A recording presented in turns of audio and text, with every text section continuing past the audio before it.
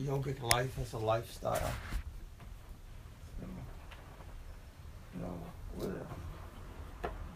With everything, at least the way I teach, you must listen really, really carefully and dissect each word.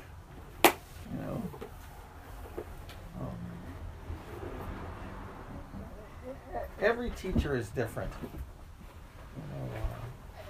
and each teacher demands different things from you.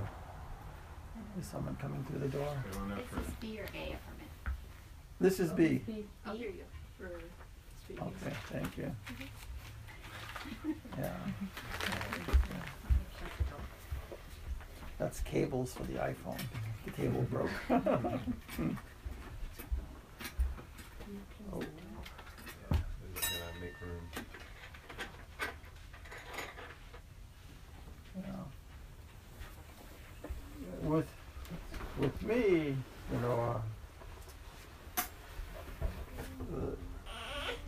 there's three great paths. There's many paths. One is jnana, one is bhakti, one is karma. Those are sort of the things that, of course, there's many. There's raja and many others. But the jnana yoga is the yoga of discrimination.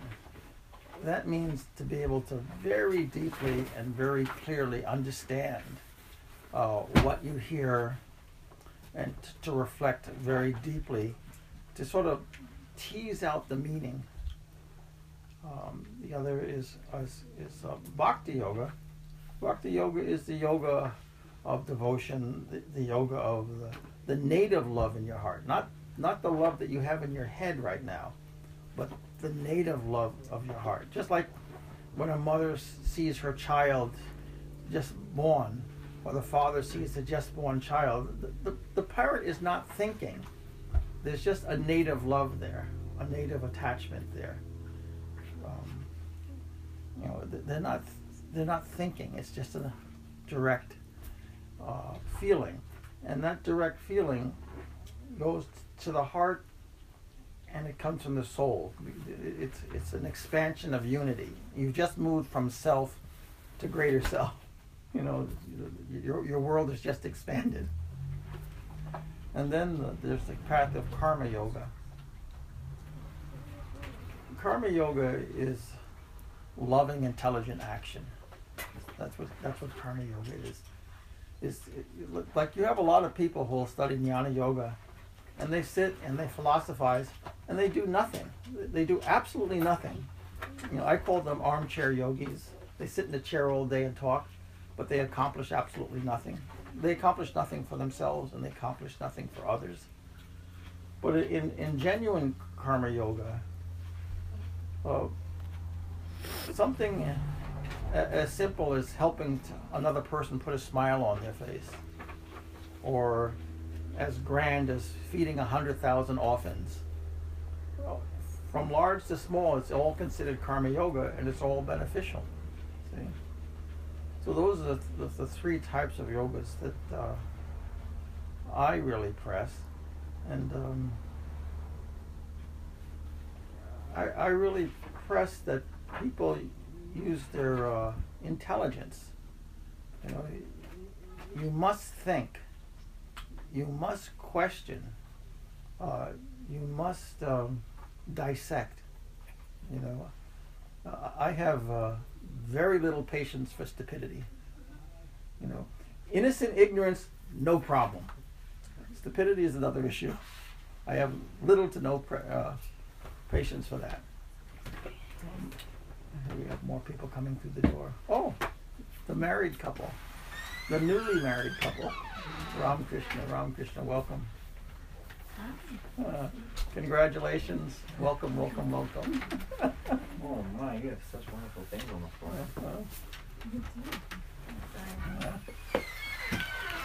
Very good to see. There's three forms of yoga that I press people to really invest themselves in. One is jnana yoga, the yoga of discrimination. when I say discrimination, I mean to deeply understand what's in front of you. To deeply investigate. That's the path of Jnana Yoga. The path of Bhakti Yoga is the path of genuine love, not psychological love, which is what most people are practicing, but your genuine native love. Just like if you first see your child, you don't think, there's just a sense of love. Or if you go to a vast nature reserve and see the beauty of it, there's just a natural affinity towards it. That's all genuine bhakti. When it bypasses your thought process and there's just a native appreciation. Like, wow, this must be something of God. Wow, this is true beauty. That's bhakti yoga, and it takes a bit of time to apply bhakti yoga to the concept of God, because unfortunately the concept of God has been processed through our minds so much that what God is has been greatly diminished.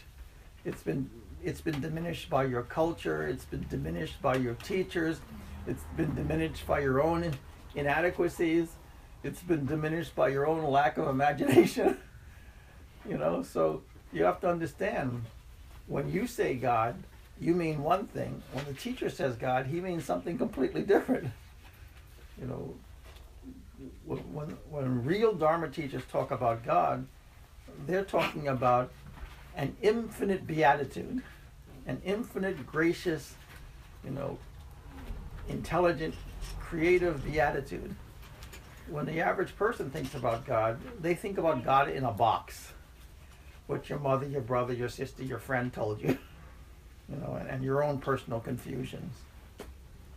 So this whole thing of God really is a process of discovery. And also it's a process of deconstructing what you thought. See? What everybody told you. There's a difference between your assumptions and fact. Assumptions are assumptions. They're not a fact until you prove it. So you have to understand that your concept of God is a collection of assumptions. You read the Old Testament and you get one assumption. You read the New Testament, you get another assumption. You talk to your friends, you get another assumption. So you're just a collection of assumptions. But understand, none of what you have in terms of your concept of God is a fact. See? In the yogic or mystical life, we're not that interested in assumptions. We're interested in facts. So if you're interested in facts, you have to first realize that you don't know. That is like the absolute most intelligent statement you can make. If you want to be like instant friends with me, say you don't know. Because at that point I know this is an honest person.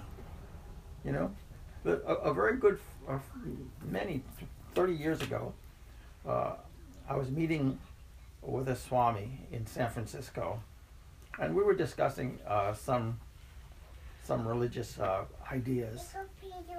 And I was posing some question, and she said, I really don't know. That second, we became the best of friends. And it was because, a lot of times if you put on robes, you want to project like, I know this and I know that and I know everything. But the moment she said, I don't know, I realized this is an honest person. I can actually have a conversation with this person. None of us know everything.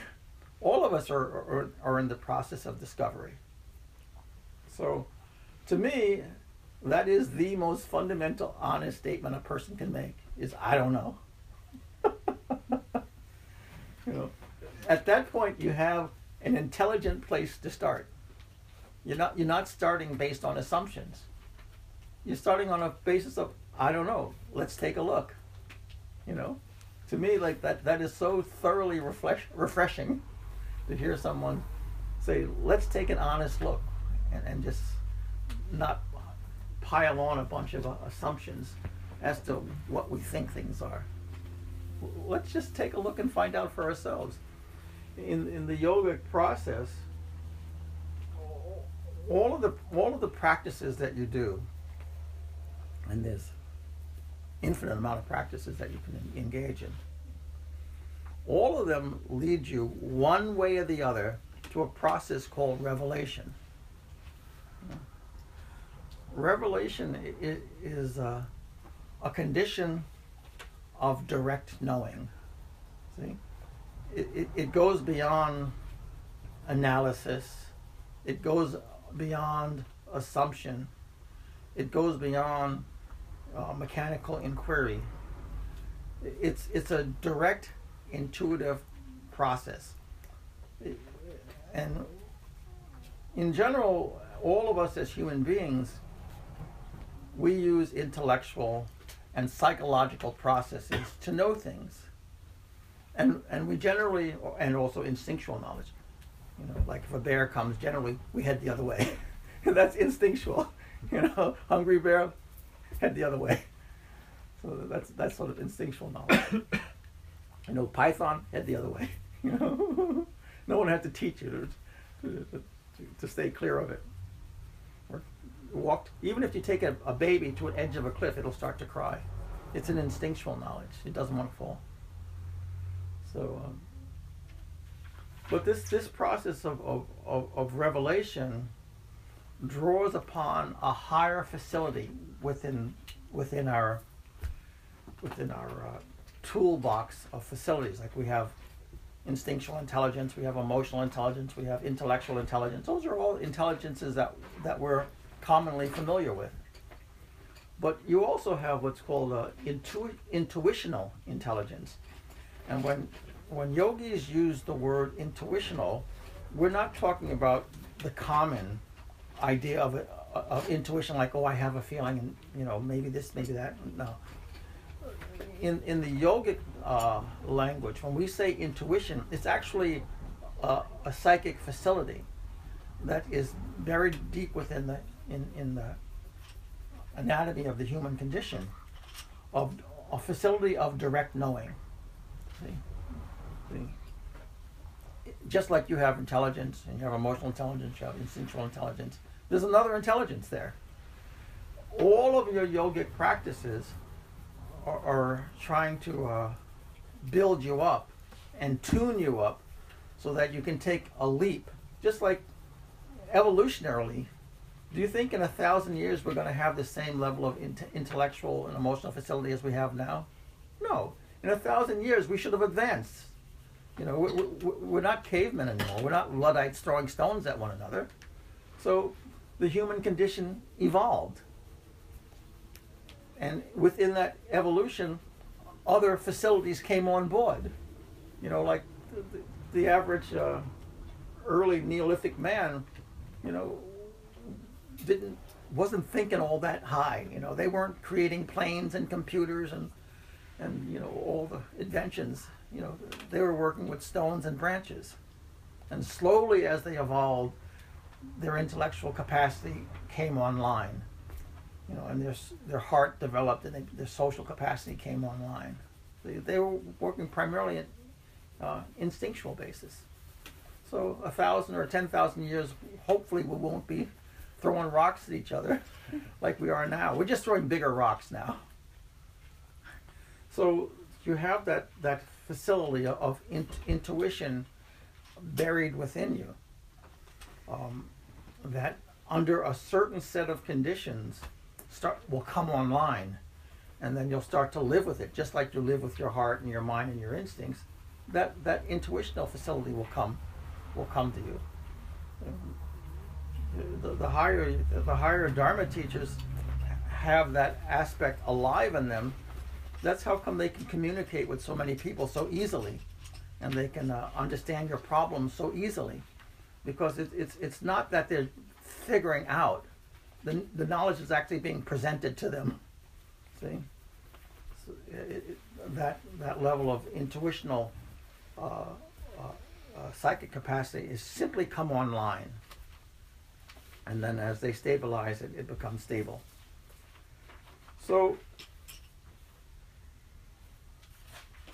in the yoga process, we want to take all of our facilities and focuses on this idea of what is God.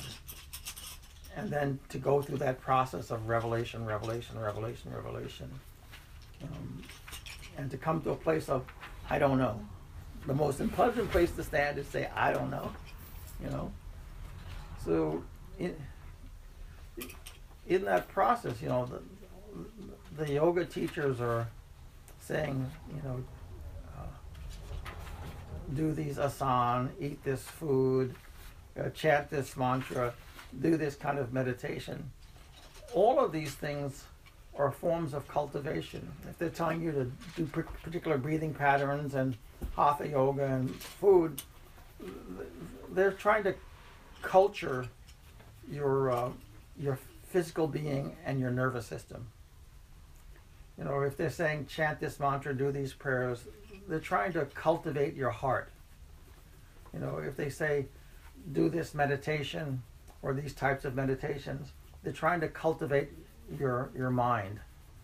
Because when you finally can go higher, this psychic ability that will slowly open up to you takes a lot of energy.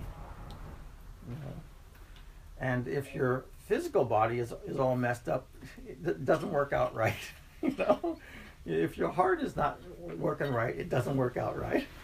If your brains are all whacked out, it's full of stupidity, it doesn't work out right. You have to have these three cultivations first, so that when this higher facility comes online,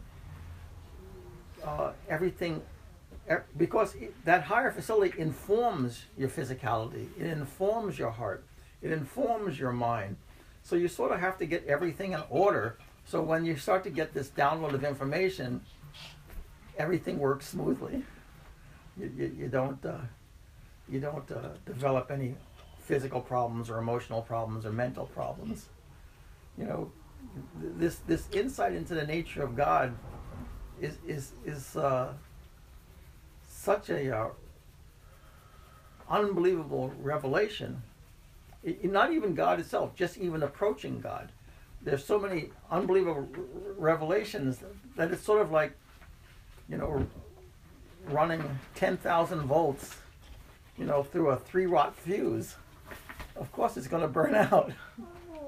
That's why the teachers want you to gather, good physical health and a healthy nervous system, a healthy heart and a healthy mind, so that when this current starts to flow through you, you don't burn out. You don't overload. So that's why there's a very systematic upgrade that you learn. So if they say do hatha yoga, even though I'm not a hatha yogi, although I know a whole lot about hatha yoga. Why? Because I know it's very, very valuable for the future. It creates a condition where you can take higher levels of energy and not have problems about it. Sometimes if the energy comes too fast, it can imbalance the pranas in the body, and you'll have physical problems. Or it can unbalance your emotional life, you're going to have problems. It can unbalance your mind, you're going to have problems.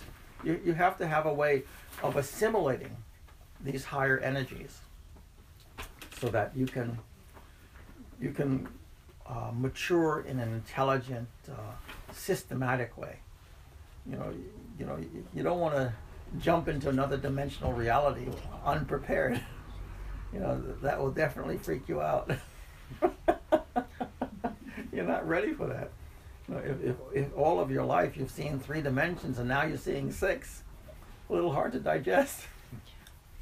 Do you have any thoughts and questions?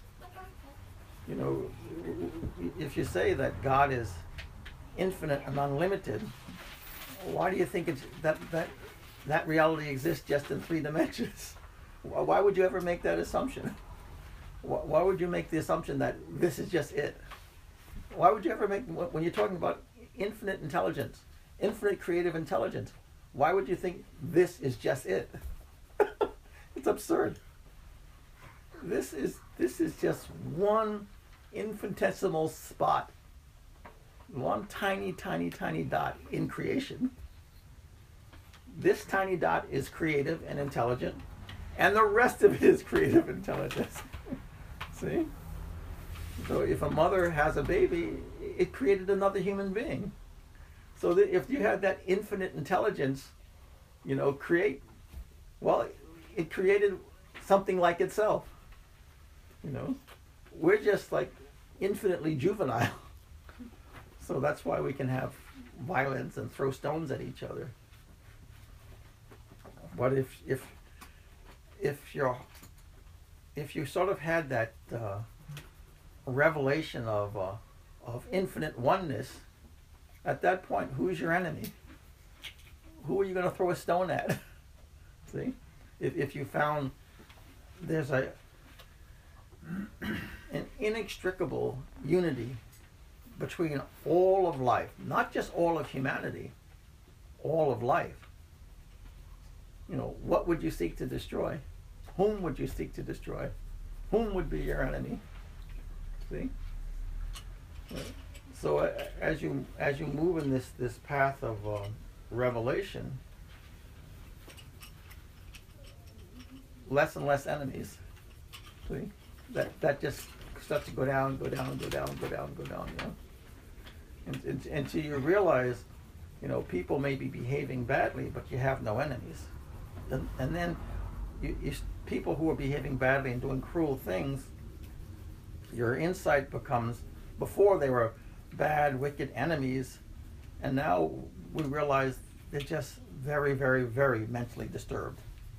So you start to see them as mental patients as opposed to enemies. An enemy you try to put down and lock up. A mental patient you try to treat and heal. See?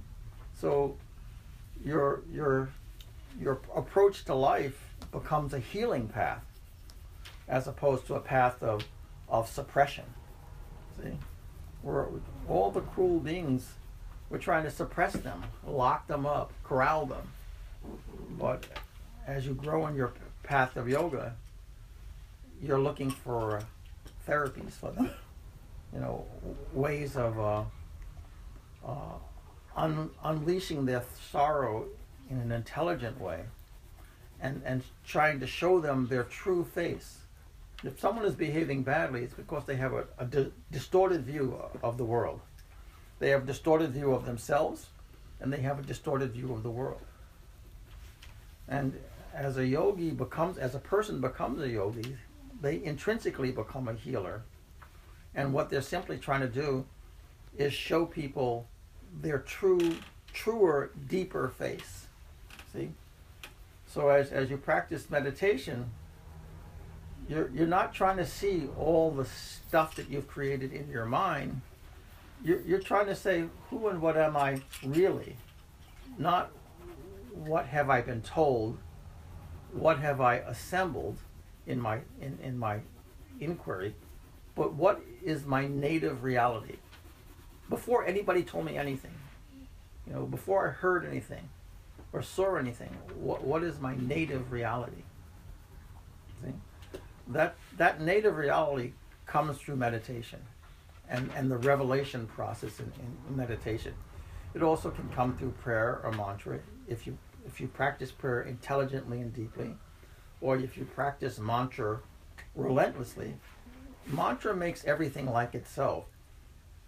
Mantra is inherently an energy of God manifest in syllables, in verbiage. And the mantra simply it's like a ray of the energy of God. And we have all these other energies of God where we just put ideas and words together in our minds, but it's not based on truth. It's based on assumptions.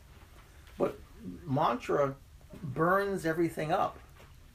So as it's burning up all of your assumptions, you start to have the process of revelation. See? All the stuff in your mind and heart that were assumptions that or happen most of which are not correct assumptions, the mantra burns that stuff up. So in the process of relentless practice of mantra, you go from revelation to revelation to revelation. And then sometimes people will say, well, I have this mantra, Om Shri Rama, or Jai Bhagavan, Om Namah Shivaya. I don't know what it really means, or it can't really work. Well, that's not true. Mantra has its own physics, whether you understand it or not. Just like I have no idea of the physics of fire. But if I stick my finger in it, it burns me all the, I get burned. I have no understanding of the physics, but it still has its function. You don't have to understand the physics of mantra. It still has its function. See? So, we have to acquire some kind of a intelligent faith. So, in the beginning, with faith, first we have faith in our parents, because we don't know any better. And then we have faith in our teachers, again, because we don't know any better. We think, well, they're studying, they know more than me. No, they're just a bunch of human beings, just like us. They're just as ignorant as us. Our parents are just as ignorant as us. Our teachers are just as ignorant. They're just a bunch of human beings. So you say, okay, my parents were the first, and then my teachers. And then as you get older, you think, okay, the people who are professionals, they must know more. And then we think, well, okay, the doctors, they must know more. And then we think, oh, the philosophers, well, they must know more. While we're saying all that stuff, and we're following the different philosophers, and we're following the different writers, and the various psychologists, thinking that they must know more, when we have to really stop and say, wait, they're just a bunch of people also. They're just a bunch of people. It's only till you get to the point of going through that whole list of people to start saying, well, the saints, maybe they know something. Well, one of the criteria of trying to figure out who knows something is you ask yourself a very simple question. Who has had the most long-lasting beneficial effect on humanity? Who has had the most long-lasting and beneficial effect on humanity? It's not the doctors. It's not the psychologists. It's not your parents. It's not your teachers. It's not the professionals. You start looking at the saints and you start looking at the masters. Why? Because those are the only beings that are entered the process of revelation. They've entered the process of direct knowing. Everybody else is on intellectualism, on logic, on assumption. That's what they're based on. But it's the saints and it's the masters who have actually entered into that higher facility, that direct intuitional knowledge, and they are entered into the process of revelation. So, as per your culture and as per your disposition, you start to say, okay. I mean, of course, the philosophers have had an important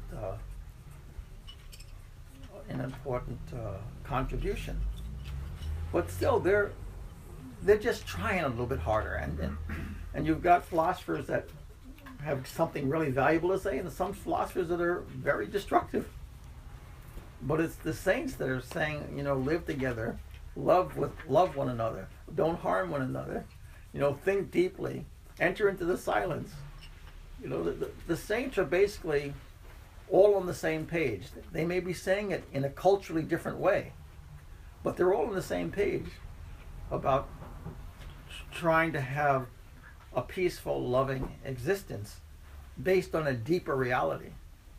So all the saints, one way or the other, are involved in a very, very deep form of contemplation, prayer, meditation. Or you can go across the world and you'll find the saints going into the wilderness.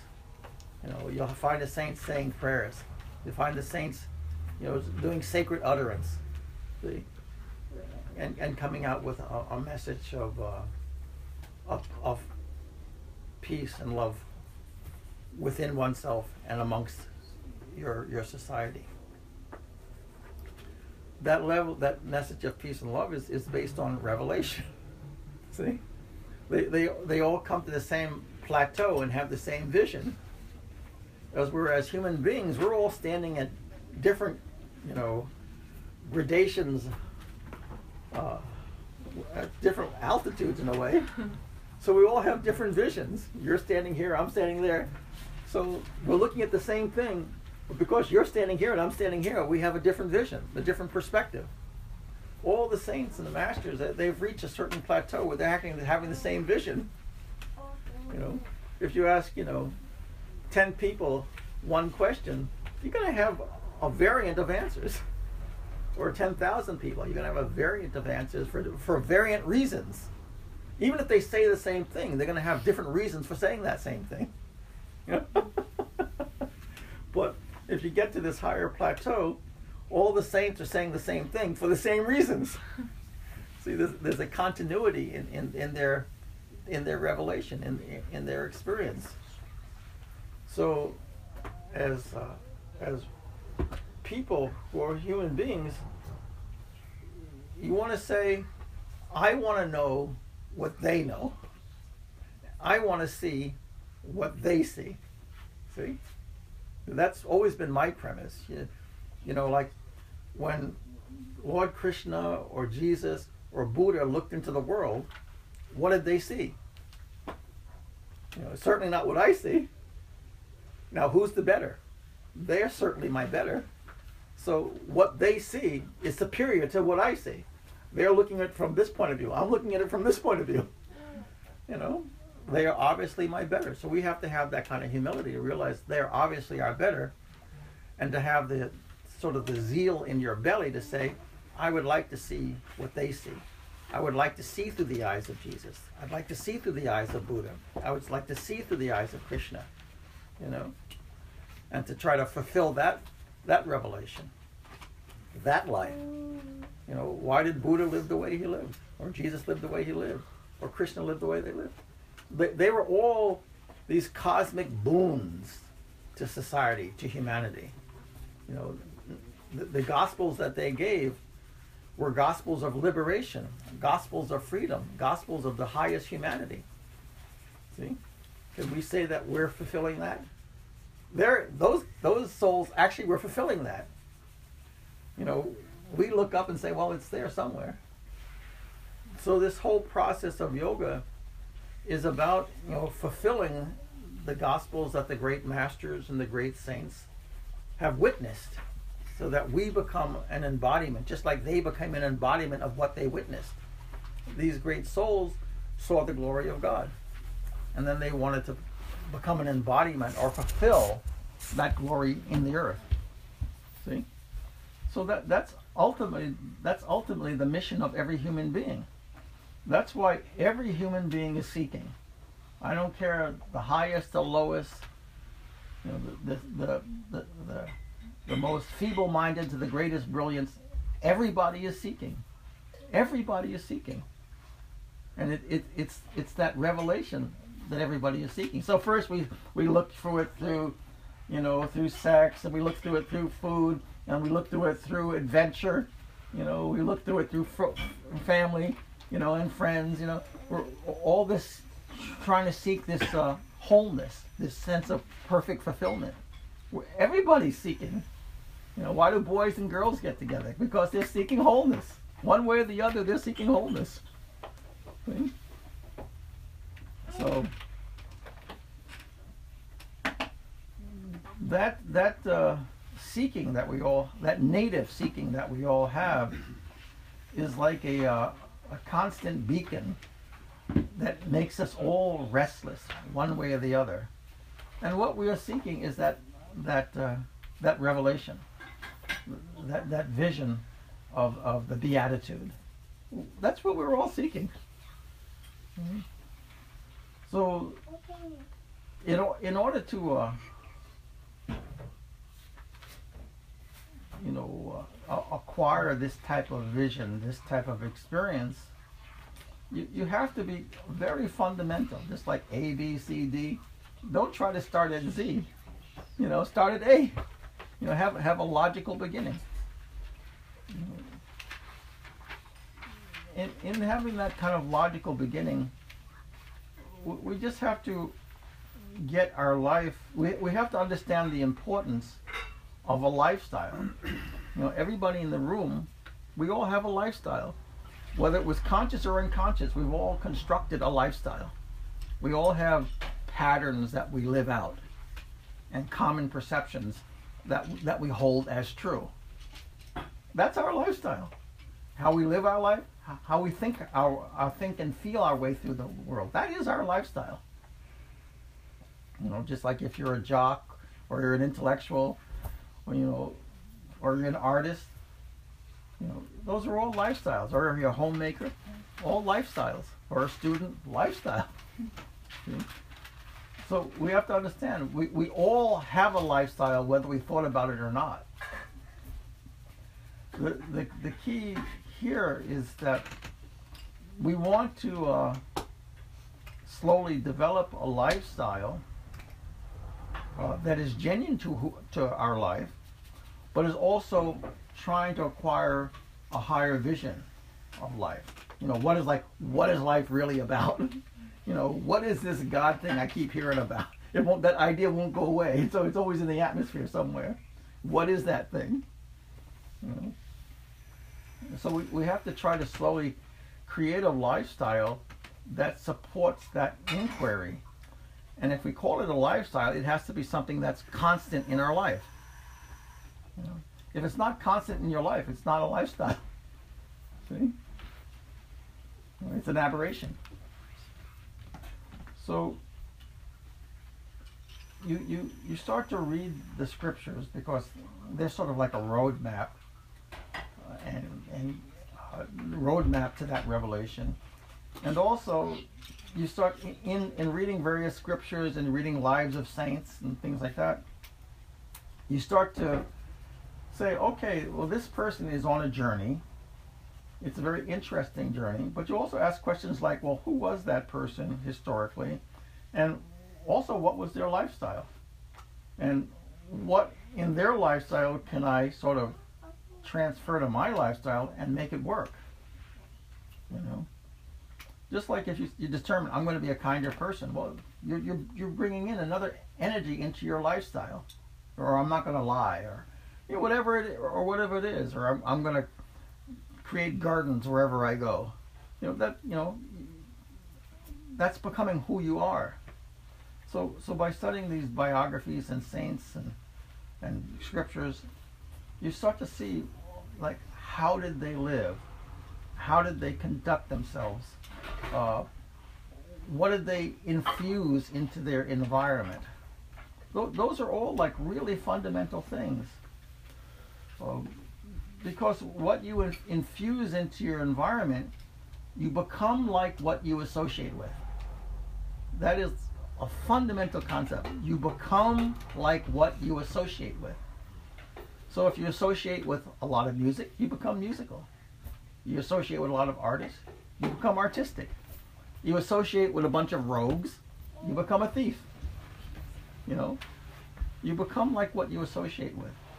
So you have to understand that if you want to have this vision of what did Jesus see or Buddha see or Krishna see when they looked into the world, you have to look at them and say, what elements did they bring into their personal lives that they lived with? Everything from the physical to the attitudinal. What did they bring into their lives that made their lives so substantial? See? And then don't try to swallow a whale. Just take bit by bit. Do one little thing. And then until it becomes normal in your life. And then do another little thing until it becomes normal in his life. Don't try to swallow the whole gospel. Do it bit by bit. So that it becomes part of you and it becomes comfortable. Because if it's not comfortable, it's not working. You're not going to do it. So slowly start to alter your life. And you start with very simple mechanical things. That live a healthier life. Maybe you'll become a vegetarian. You know, maybe. You don't have to, but maybe. You know, or I'm gonna, you know, if I'm not gonna become a vegetarian, I'm gonna donate $20 a month to some organization who is being kind to animals. You know, so that you want to exercise some kind of physical kindness. You know, you start slow. You do little things. You know, it's sort of like character building. You're building up who you want to be. So, or you put images of saints and sanctity in your home. Like, how difficult is that?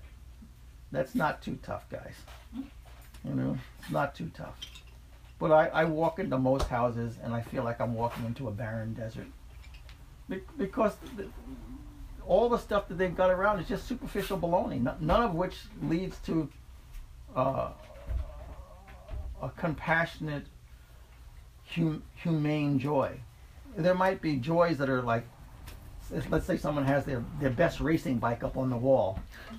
Well, that's cool. There's nothing the matter with that, but it's just about their pleasure. You know, their personal joy. As we're in this lifestyle, you want joy in your life, but you want a joy that radiates and helps others also. You know, the joy isn't limited to you. You're just part of the process of joy. You're part of the process of joy. You're not just a consumer. You're a manufacturer. See? You know, you're a generator. So the generator itself enjoys the joy it's generating. See? So all yogis become generators, not just consumers. See, so if you walk into a house and it's just this sports memorabilia and stuff like that, that's very personal joy. But what are they doing for their neighbor? Who are they lifting? You know, what smile did they put on anybody's face other than their own? They're just consumers. So you want to try to generate a lifestyle that you're happy and joyous, but not only are you happy and joyous, your joyousness is a generator of other people's joy. You know, you become a spark, you know, or like a generator. You share it. You share it. You generate it. So this is a type of lifestyle that you slowly want to develop. So if your house doesn't demonstrate it, you're not living it. If your house doesn't demonstrate it, you're not living it. You know, it's just an idea in your head. You know, your house is just a snapshot of you. That's what it is. Everything in that house you put there. Everything in that house, you know, from the pictures or to the spoons, you. It's all tied to you. You know, if you go into a person's house, as I have, and all their furniture is covered with plastic, you know, it says a heck of a lot about that person, and there's not a book in the house. Well, they're obviously not intellectually curious, and they're trying to live a sanitized existence because they've got plastic on their furniture. You know, ask yourself, what kind of life is this person living? Is there any reality going on there, or is it just like based on their fears and their antiseptic vision of trying to protect themselves from germs? And come on, man. You know, go to India and see all the kids rolling in dirt with a big smile on their face.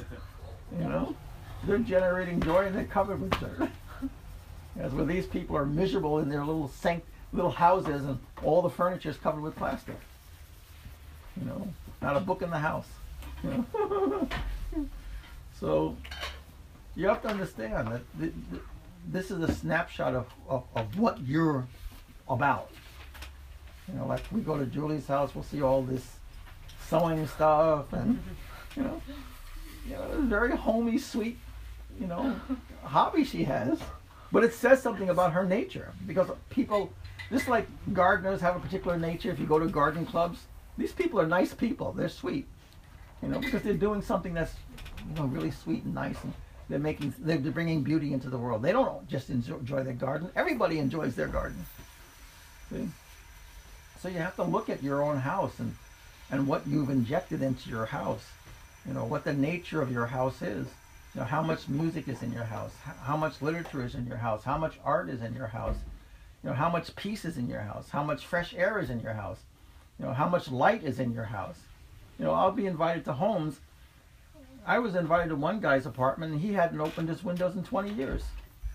And he told me he wanted to study yoga. I said, if you want to study yoga, do two things. First, open your windows and clean your house.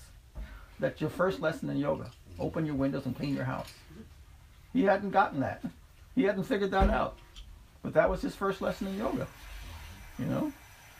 The air is dull and damp, and I actually tried to open the windows. That's why I knew the windows hadn't been opened. All the windows were frozen shut. Not a window in his flat opened. He hadn't opened his windows in 20 years. You know? And he wanted to practice yoga. So his first yoga was open your windows and clean your house. You know? Come on, get real. So people don't think that this is yoga, but it is yoga. You know, yoga is healthy. It's wholeness. It's kindness. It's sharing. You know, it's a group humanity. You know, if your floors are filthy and your couch is covered with plastic and your windows have never been opened, where's the yoga? Where is the yoga? There's nothing healthy about that. See, so you have to be very, very basic, very, very fundamental, because it's a pyramid. You know, that's the foundation you stand on. You can build an illustrious house with a lousy foundation. Well, how long is that house going to last? You know, how long is that going to stand up? You know, it'll be tilted like this, cracks everywhere. So, you know, just a humane, intelligent diet. You know, if you're not humane to your own body, you're abusing your body with drugs and alcohol. Well, how the heck humane can you be to anybody else? If you have that much disrespect for your own body, how can you respect anybody else, for God's sakes? You know, if you don't have a balanced, healthy love for this, what about that? You know, see, it's intelligent. You have to be very fundamental and slowly work your way up, and then you know, take a very careful look, a very careful, honest look at your own attitudes, and say, you know, what's working for generating greater love and humanity, and what's not working. You know, and think about it. You know, how am I generating love and humanity, and how am I not generating love and humanity?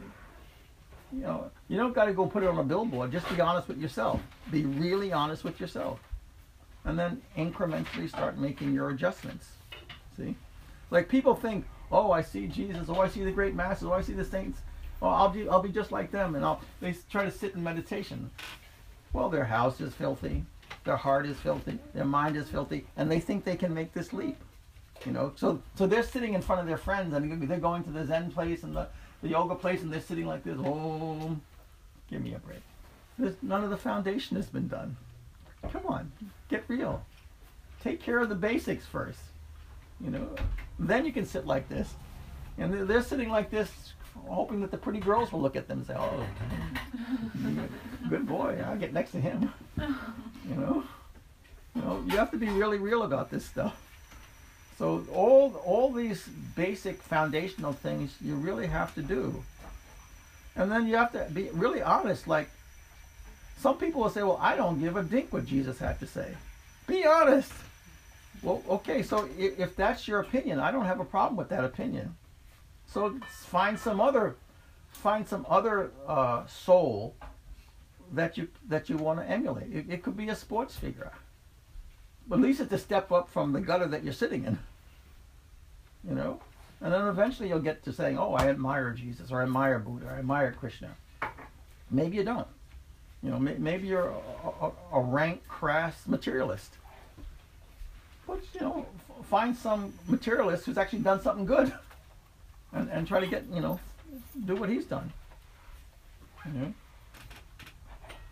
know, like you got a guy like Bill Gates, a very intelligent man. You know, he was all about business, all about his craft, you know, of computers and such. Built a magnificent business. But as he went through that process, he also grew his heart. Now he's doing humanitarian projects all over the world. But in his early days, it was just all about the machine, all about the business. and a very tough businessman. He's not a waif. He's a tough businessman, but he grew into this great humanitarian. So it's like wherever you are, find someone who's really significant in it, and start to emulate them.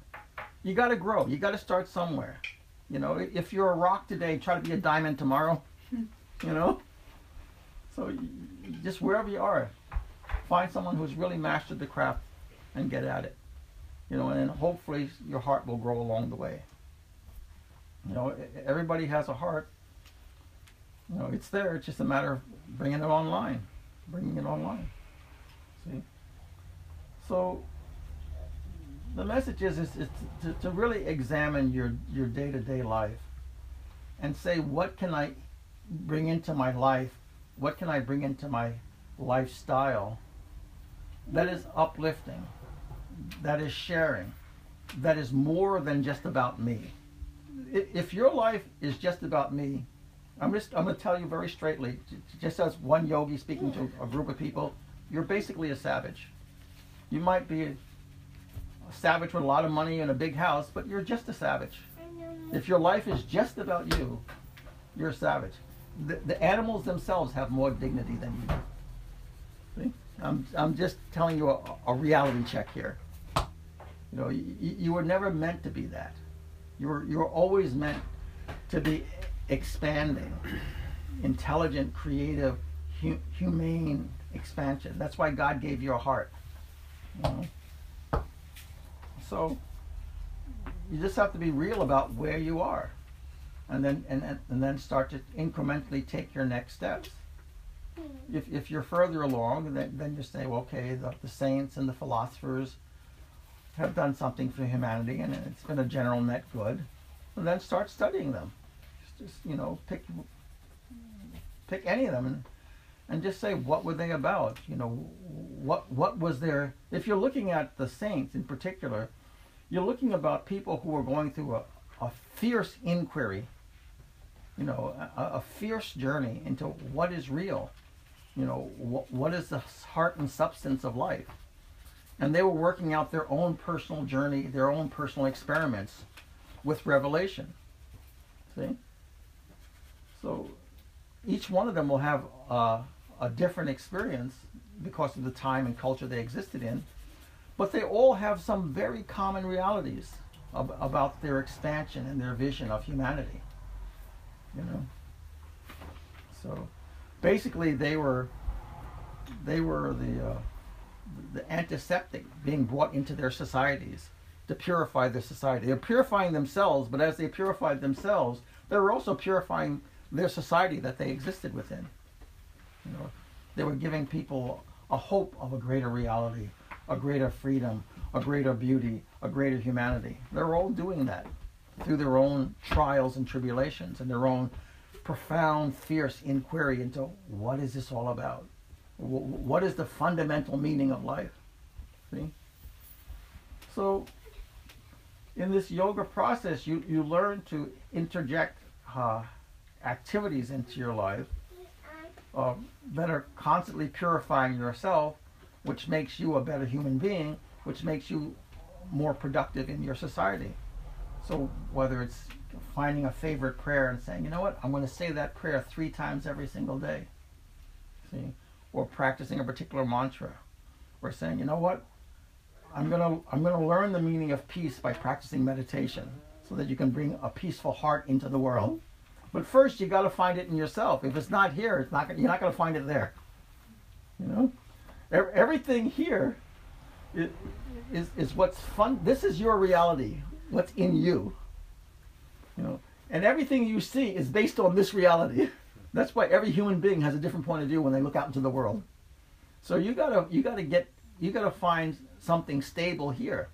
If you look at your primary emotions and your instincts and your thought process, is any of it stable? Not a bit of it. All of your feelings, all of your psyche, all of your instincts, they're always fluctuating. If they're always fluctuating and there's no stability, well, how can you really have a stable existence in the world? You're fundamentally unstable. Every thought is changing, every feeling is changing, every instinct is changing.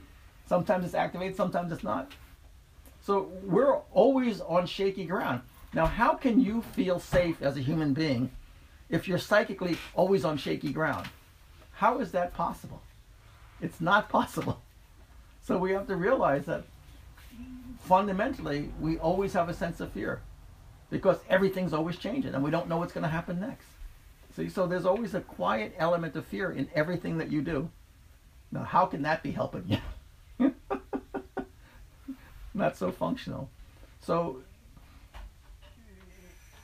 now everything in you is not necessarily unstable. It's just like 99% of what you exercise is unstable. But if you can actually practice meditation correctly, you can actually find something stable. And the reality of stability will manifest in the body. You'll understand what's stable there.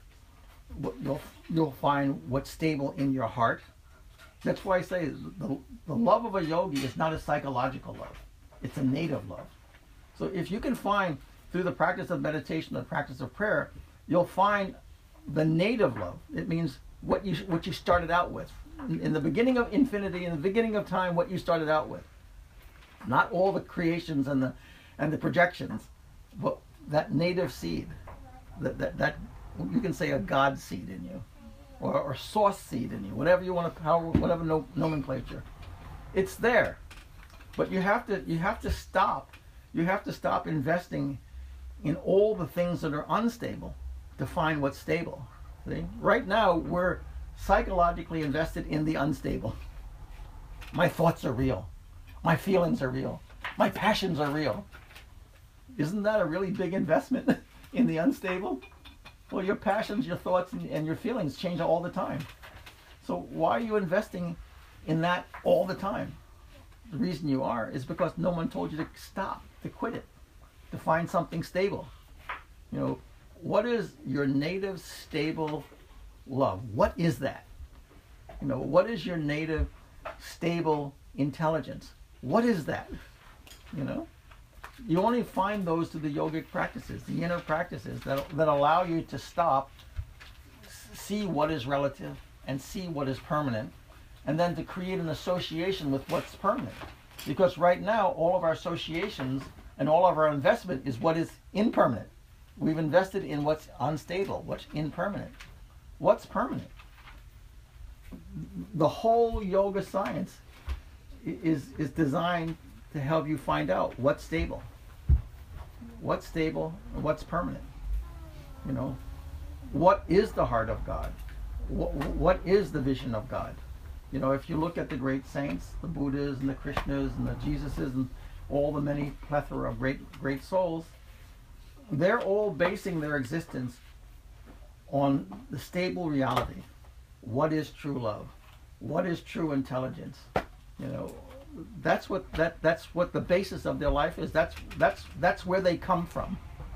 You know, so every human being has a Jesus, a Buddha, a Krishna in them. It's not foreign. It's what we are. But because we've emphasized our own creation, our own psychic creation, that the native reality of God is still a dream or a vision or a myth. And we've invested in our own personal creation. What I think, what I feel, what I've experienced. That's real. That's life. Is it really? Is it really? You know? I don't think so. But see, in order to come to this place, that means you've got to quietly step back from your mother, your brother, your sister, your friend, who are all investing in their quiet realities, their creative, changing, moment-to-moment realities. Nobody's saying, be still and enter the process of revelation.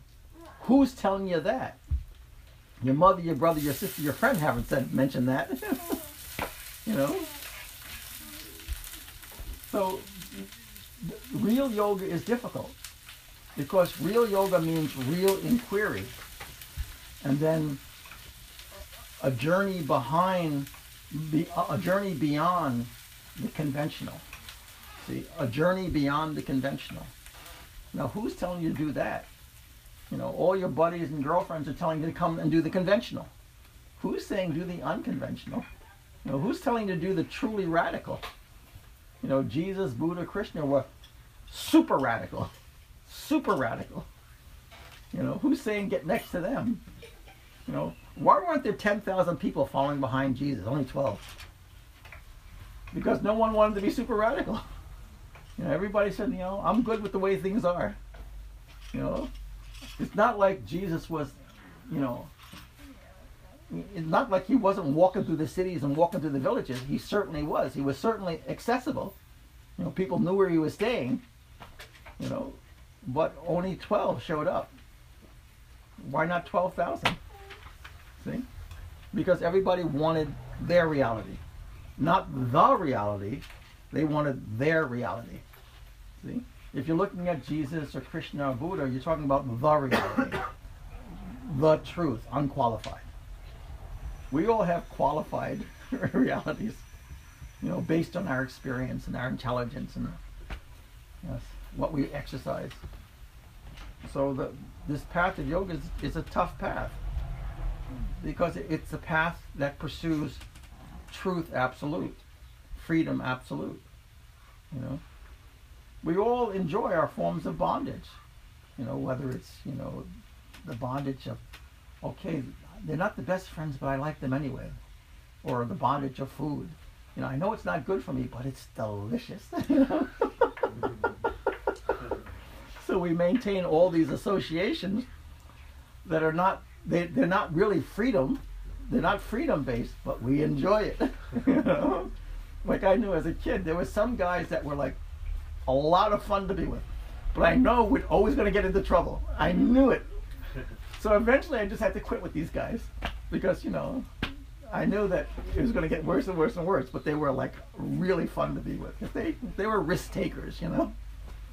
But I knew in the end it would be disastrous. So I said, God bless you guys. You guys are great. See you later. You know, because I either land up in prison or in jail or dead. You know, it's like, okay, guys, this was cool, but catch you later. So you have to make those discriminations. So, you know, we all have to understand. We all have types of unconscious bondages that we enjoy. You know. I mean, everybody's had a girlfriend or boyfriend that was really fun to be with, but was miserable, drove you crazy. Everybody's had that. It was a bondage, you know. But you were there. Yeah, I was there 18 months. I was there 2 years. I was there 10 years. You know. You know why? You know, you were caught in sort of a joyful bondage. It was miserable, but there was something keeping you there. So we have to understand that most people are not looking for freedom. We all have these sort of joyful or acceptable bondages. If it wasn't acceptable, we wouldn't be there. Well, he beats me, but I love him. Come on, girl, get out the door. You know. It's miserable, but they're there for a reason, you know. So we have to say, you know, what is freedom? You know, what is real freedom? And how do I interject that into my life? You know, what can I do in my life that brings about a real freedom? You know, a sense of freedom. So the yoga practices are fundamental to that, because you can be in a prison and still be psychologically free. You know, even though everything around you is miserable, but you can still close your eyes and be free. See? So this is the thing. The whole real yoga path is really another way of saying get real path. You know, what's really important? What do you really want? Because if you're saying, oh, he beats me, but I love him, well, okay, that's your reality. You know, you chose that life. Nobody put you there. You chose it. You know, so we have to be very real about how much do I really, really want freedom? How much do I want real love? You know, not some psychological deficit that we call love. Real love. You know, when a mother sees her newborn child, there's an instant real love. The mother's not asking for anything. Her very body will immediately give milk. You know, she didn't say, okay, My breast, okay, give lactate. No mother ever did that. She sees the baby, and the minute she starts lactating, you know, there's an instant love that bypass all the psyche, and just wants to nurture, wants to love, wants to fulfill, you know, there's a beautiful dream growing right there. So we have to try to be ruthlessly honest as to what we really, really want. And then say, how do I build that into my life? How do I build that into my lifestyle? See? So the yogic path is a path of freedom. You don't have to give anything up, but you just have to give the attachment to things up. You know, you can still eat cake. You can still run with the boys. But you can also have the freedom to walk away at any moment. See? And do what you feel is for the best. You just don't go along with the herd. You know, the group is doing it, so I'm doing it. The group is eating it, so I'm eating it. No, you have to say, you know, later on that. You know, I'm not with that. You have to maintain that kind of independence. You know, and say, in my heart and mind, what is the thing is, always ask yourself, what is for the best? The question is not what is best for me. The question is, what is for the best? See? The moment you start asking yourself that question, what is for the best, that moment you've put your foot on the path of yoga. All the human beings are saying, what's best for me? You know, emotionally, physically, in every way possible. What's best for me? But the yogi says, what is for the best? See? It's a whole other psychological process to say, in this situation, what is for the best? It may not always be physically best for you, but for the group, what is for the best? See? So, I mean, we're all social beings. We live in society. So why are you just feeding yourself and letting everybody else starve? You know, it doesn't make any sense. You know, if you can make sure that everyone is having a more wholesome, beneficial life, don't you think you benefit? You know, you live in a society where people are not starving or destitute or angry or criminalized. See? So every one of us in our own place where we are with our intelligence and with our history and with our facilities have to try to create what is for the best. Everybody does their bit. See, we all do our little bit. And if everyone is doing their bit, things will come together. We can't do everything, but we can do our bit. See, Jesus did his bit. You know, Buddha did his bit, and they've changed society. But we have to do our bit in order to make the society whole and healed. You know, we're fractioned and we're afraid. See? So understand that the fundamentals of yoga are very, very important. And then as you get your personal lifestyle together, and that you put humanity in the center of your lifestyle, then you are living in the path of yoga. And then whatever your personal creation is, you know, like, you know, if Julie is sitting here knitting a sweater, and she's a really, really good person, she has loving thoughts and kind thoughts, and she wants to do something good for the world, don't you think that vibration is going into whatever she's knitting? From a yogic perspective, definitely. Definitely. If a mother is cooking and she's got a good heart and a loving heart and she wants everyone to be well and nurtured, don't you think that energy is going into the food? Definitely. Definitely. See, everybody's got to do their bit, but it starts with you, your reality. See, what you're generating. You know, you don't want to eat food from an angry person. It's just going to make you sick. You know, you see that person cursing in the kitchen. Do you really want to eat that? I don't think so. That food has been polluted. It's not fit. See? So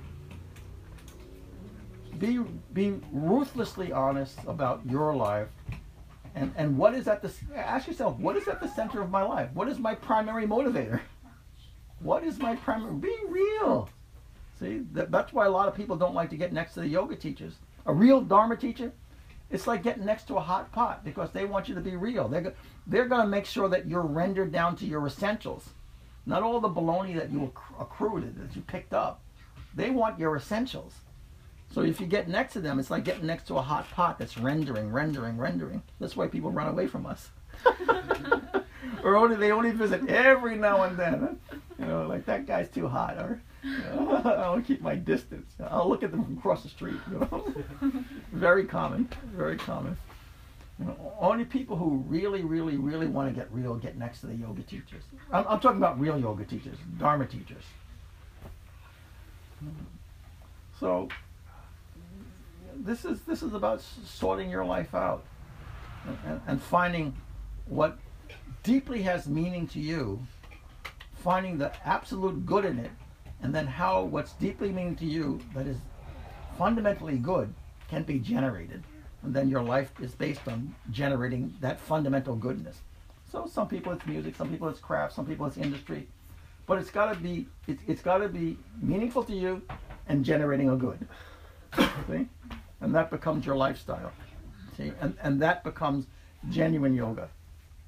And then as you're living that out, then the teacher whispers, "I'll do this mantra, do this prayer, do this meditation," and then all of a sudden, all those higher energies can start flowing into you in a balanced way, in a way that sort of lifts you up in a level way, not like, you know, neurotic. You know, we're not into craziness and neurotic. You know, you'll see some yoga schools doing really bizarre behaviors and stuff, and people think, "Oh, that's so exotic, it must be real." No, it's just nuts. It's just crazy stuff. You know, but people think because it's, you know, weird and exotic and the teacher's looking, you know, that we think, "Oh, he must be in some high state." No, he's a crackpot. You know, he's a crackpot. He's a nutcase. You know, there are some great bhavas that do look weird, but what most of the human beings are practicing is just crass nonsense. You know, just nonsense. You know. So this is the thing that we're talking about, this yogic lifestyle, to make it personal, to make it real, to make it based on real honesty and real humanity. That's the thing. Real honesty and real humanity. You know, if you're lying to yourself, where are you going? Where are you going with that? And we can ask ourselves, how many of our friends are just lying to themselves? Or living in joyful bondages? You know, just look at our girlfriends and boyfriends and friends. You know, I mean, I've had very close college buddies, alcohol, drugs, you know, lying. You know, one of my closest buddies, you know, he got into this habit of lying. I said, "God bless you, you know, I love you, see you later." You know, how can I, you know, before I could trust any word out of your mouth. Now I can't trust one word out of your mouth. You know, it's like, "God bless you, see you later." You know, I'm not going to support that bondage. You know, good luck with that. So we have to really be honest about ourselves, and we have to learn to acquire a type of autonomy where we can walk away from things. Like some of these people were very close college buddies. You know, they're great guys, but they got wrapped up in bondages that were completely self-destructive. You know, I say come north, they say come south, they say see you later. You know, I'm not with that. So there's a very strong autonomy that you have to create. You're going to create your life. You know, you have to find the truth in your life, not go along with other people's bondages. You know, or everyone's had a boyfriend or a girlfriend that in some aspects was a lot of fun, in other aspects was just a horror show. And we just have to say, "I'm not with that. See you later." You know, that's real autonomy. That's exercising a real freedom. You know, the freedom not to enter bondage. You know, or the freedom not to support stupidity or wickedness. You know, or madness. You know. So this is like a real discussion on what this yoga life is about. You know, real honesty, real integrity, real autonomy, a real search in your humanity. See, that is yoga. A real search of humanity with ruthless honesty. You know, you have to figure, to get into this planet, you weren't perfect. So there's stuff to work on. So just be real about it. We all got stuff to work on. You know, we didn't get here because we're perfect. We didn't just get dropped out of heaven. We got here because we got stuff. See, so get busy. You know, you want to know how to work your stuff out? Forget the psychologists, forget the philosophers, go directly to the saints. You want to follow a successful model, you know? Those are the guys who have moved beyond their passions, beyond their thought, beyond their conventional psychological heart to the process of direct revelation. You know, they're hearing the voice of God. They're seeing the light of God. Find those guys, you know, and get next to them. You know, first you'll get next to them through scriptures and studying of the lives of saints, and then you'll actually start to find them in humanity. The world will always have saints. They're always here. The question is, have you desired it enough to magnify yourself or to attune yourself to those souls? Once you really, really, really want it, heaven's going to make sure you have an opportunity to find it. You know, it's going to happen. But if you don't really, really want it, why is heaven going to raise that resource on someone who doesn't really want it? See, heaven's patient. It'll wait till you want it, and then it'll make it happen for you. See? So, you know, if you really want to be an athlete, you'll probably become an athlete. If you really want the vision of the saints, well, you'll get that too. If you really, really, really want it. So you got to be really honest. What do you want? But whatever you want, bring humanity to it. You know, whatever you want. You don't have to have this high vision. It's not necessary. Just wherever you are, whatever you want, bring real humanity to it. And then you're practicing yoga. Okay, I think I've said enough. I might have said too much. Any ideas or thoughts? I don't know what time is going by. 11:53. You know, that notice went out. There's a Saint Sri M will be coming to the area very soon. We sent that out this coming Saturday. You can go over to Raoul's house here in Berkeley. Does everybody have that? I sent it out to everybody. I don't know if you got that. She's coming with me. Okay, good. Sure. Good. I want you all to go. You know, if you can possibly make it, go. Also at Christina's house, he'll be there. I believe Friday at 5:30. If you can make it, go. This guy is the genuine deal. You know, this is the law of association. You become like what you associate with. And with a saint, even if you associate with them a moment, something comes away with you. Some of that vision, some of that sanctity, a little seed of it comes along with you. So really take advantage of these opportunities. There's no such thing as a successful yogi that said tomorrow. You know, get it done today. If it's important, you do it now. You know, there's no mañana in our business. If it's important, you take care of it. You take care of business. You know, tomorrow, who knows? You know, who knows? You may not be here tomorrow, but take care of it. So this is an opportunity that's coming up. So I want you to really embrace that. And some of these people just went to a workshop with him. And I'm not a big guy on endorsing because most people are full of baloney in the yoga world, especially in the Western yoga world. Most of them are full of baloney. But every now and then you have the genuine items come through. And this guy's a genuine item. He's invested his life in the yoga process. He's had the blessings of saints and masters, and he's living his own very unique and wonderful life. He's not coming with a lot of pomp and majesty, just a humble servant of God, and that's what you want to. That's what you want to get next to. Many of you have seen Ramamata. Maybe some of you have seen my master, Sant Shavadas. They come quietly, humbly, with all the glory of God in their hearts, But a lot of times we think, a person must be up on a grand stage with pomp and regalness and all of that. They must be something. Read the lives of saints. Most of them were walking around, humble, living their lives.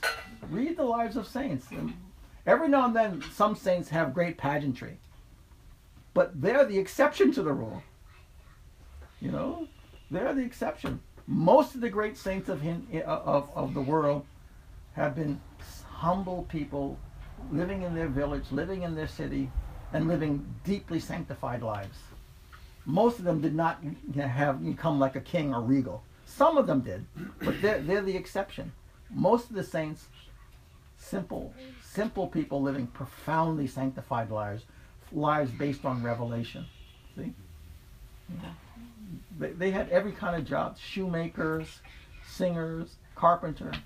They had all these humble jobs. You know, they weren't like this king regal. Every now and then you have a regal king who actually is a saint. But 99% of them is just a humble person working with a profoundly sanctified heart, a life of revelation. See? So don't think when you travel through America, you see a crowd of 1,000 people. Don't necessarily think that person up there is anything. They could just be a great con man. And many of the teachers who have come to America, and many of the teachers who have been generated in America, are absolute frauds. And they'll have 1,000 people going, "Oh, Gurudev." If you could see what I could see, you'd throw up. Most of them, complete frauds. Complete frauds. Some of them are real, but most of them, they're not worth the sandals on their feet in terms of spirituality. But they know how to empty your pockets. You know? You know, they're false teachers. So find the truth in your heart. Read the scriptures. The scriptures are like a roadmap to the kingdom. So why aren't you reading them? You know. So start where you are, and try to find true meaning and live that out. And then, as you're looking for true meaning in your heart, honest true meaning, honest humanity, then you're going to find it out there. But if you can't find it here, you're not going to see it there. You're going to see some distortion out there. So this is the thing, and really, you come to our Dharma teachers because that's just like a get real moment, because they're like the one person who's going to try to the very best of their ability, tell you the truth. Most people are going to say, "Oh, she's so sweet, I don't want to hurt her feelings," or "Oh, she's so sweet," or "He's so sweet, I don't want to lose their friendship." Well, we're not like that. You know, whether you come, you go, God bless you. You love us, you hate us, God bless you. You know, we don't care. You know, we're in the business of telling the truth. We try to tell it kindly, but we're going to tell you the truth. You know, and that's why you come to people like us. You know, we just want you to get well. We want you to be healthy. We don't want you to invest in your bondages. See? So, so many of your friends, they've got other investments in you. Like, I don't want to lose a friendship, or I don't want to lose a companionship, or I don't want to lose this. You know, it's compromised. With a real Dharma teacher, it's not compromised. You're just going to a truth teller who really wants your best interest, regardless of how you react or relate to them. You know, we're going to say God bless you whether you love us or whether you hate us. You know, whether you're coming or whether you're going. You know, but while we're together, we want it based on truth. You know, that's the deal. It's based on truth. You know, we have no investment. You know, there's no investment. We don't want your money. We don't want your love. We don't need it. What we want is the truth, and we want wholeness. We want everyone to be whole. See, not broken and fractured. So that's the deal. That's the relationship. You know, somebody in your life's got to be a truth teller. Without any strings, you know. So that, you know, some people can deal with that, some people can't.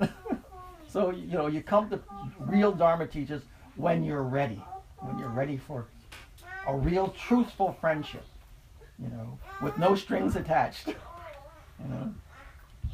So it's coming to a hot pot because it's like, let's put aside all the baloney. Let's get real about what humanity is about and how you're living it, how I'm living it. You know, that's what we discuss. You know, that's what our discussion is. You know, even if we tell a joke, that joke is not just a joke. It's always to lighten you up so that you can part the seas of your baloney to get to the truth. You know, the gurus are always working. They're always working, even if they're sleeping. They're working, because their life is based on bringing about truth and bringing about revelation, not about telling you stories, but what is native to your heart and native to life itself. That's always the story, you know. Any questions, ideas? You've been so quiet today. So I'm sorry if this was a little bit, you know, head bashing, but it's actually done with love. You know, sometimes, you know, the teacher holds a flower in one hand and a fire in the other, and it's like, whatever you need, we're going to give you. You know, some people need the fire to burn away their baloney, and some people will just come by the fragrance of a flower. We don't care. It's like whatever you need. You know, do you need surgery or do you need homeopathy? We don't care. You know, whatever gets you well. So that's sort of how it works. Any questions, ideas, reflections? Everyone is like mute. Like, oh my God, I gotta get out of here. No commentary from the folks. Then what every civilized person will do is we'll chant the Om and serve tea. Everybody will be cooled down. I guess a little bit of fire today. But necessary fire, healing fire. You know, fire doesn't only burn your house down; it can warm your house too. You know. You know? Anyway, it was a long way around getting back to lifestyle. So we'll chant Om 3 times. Take a deep breath in.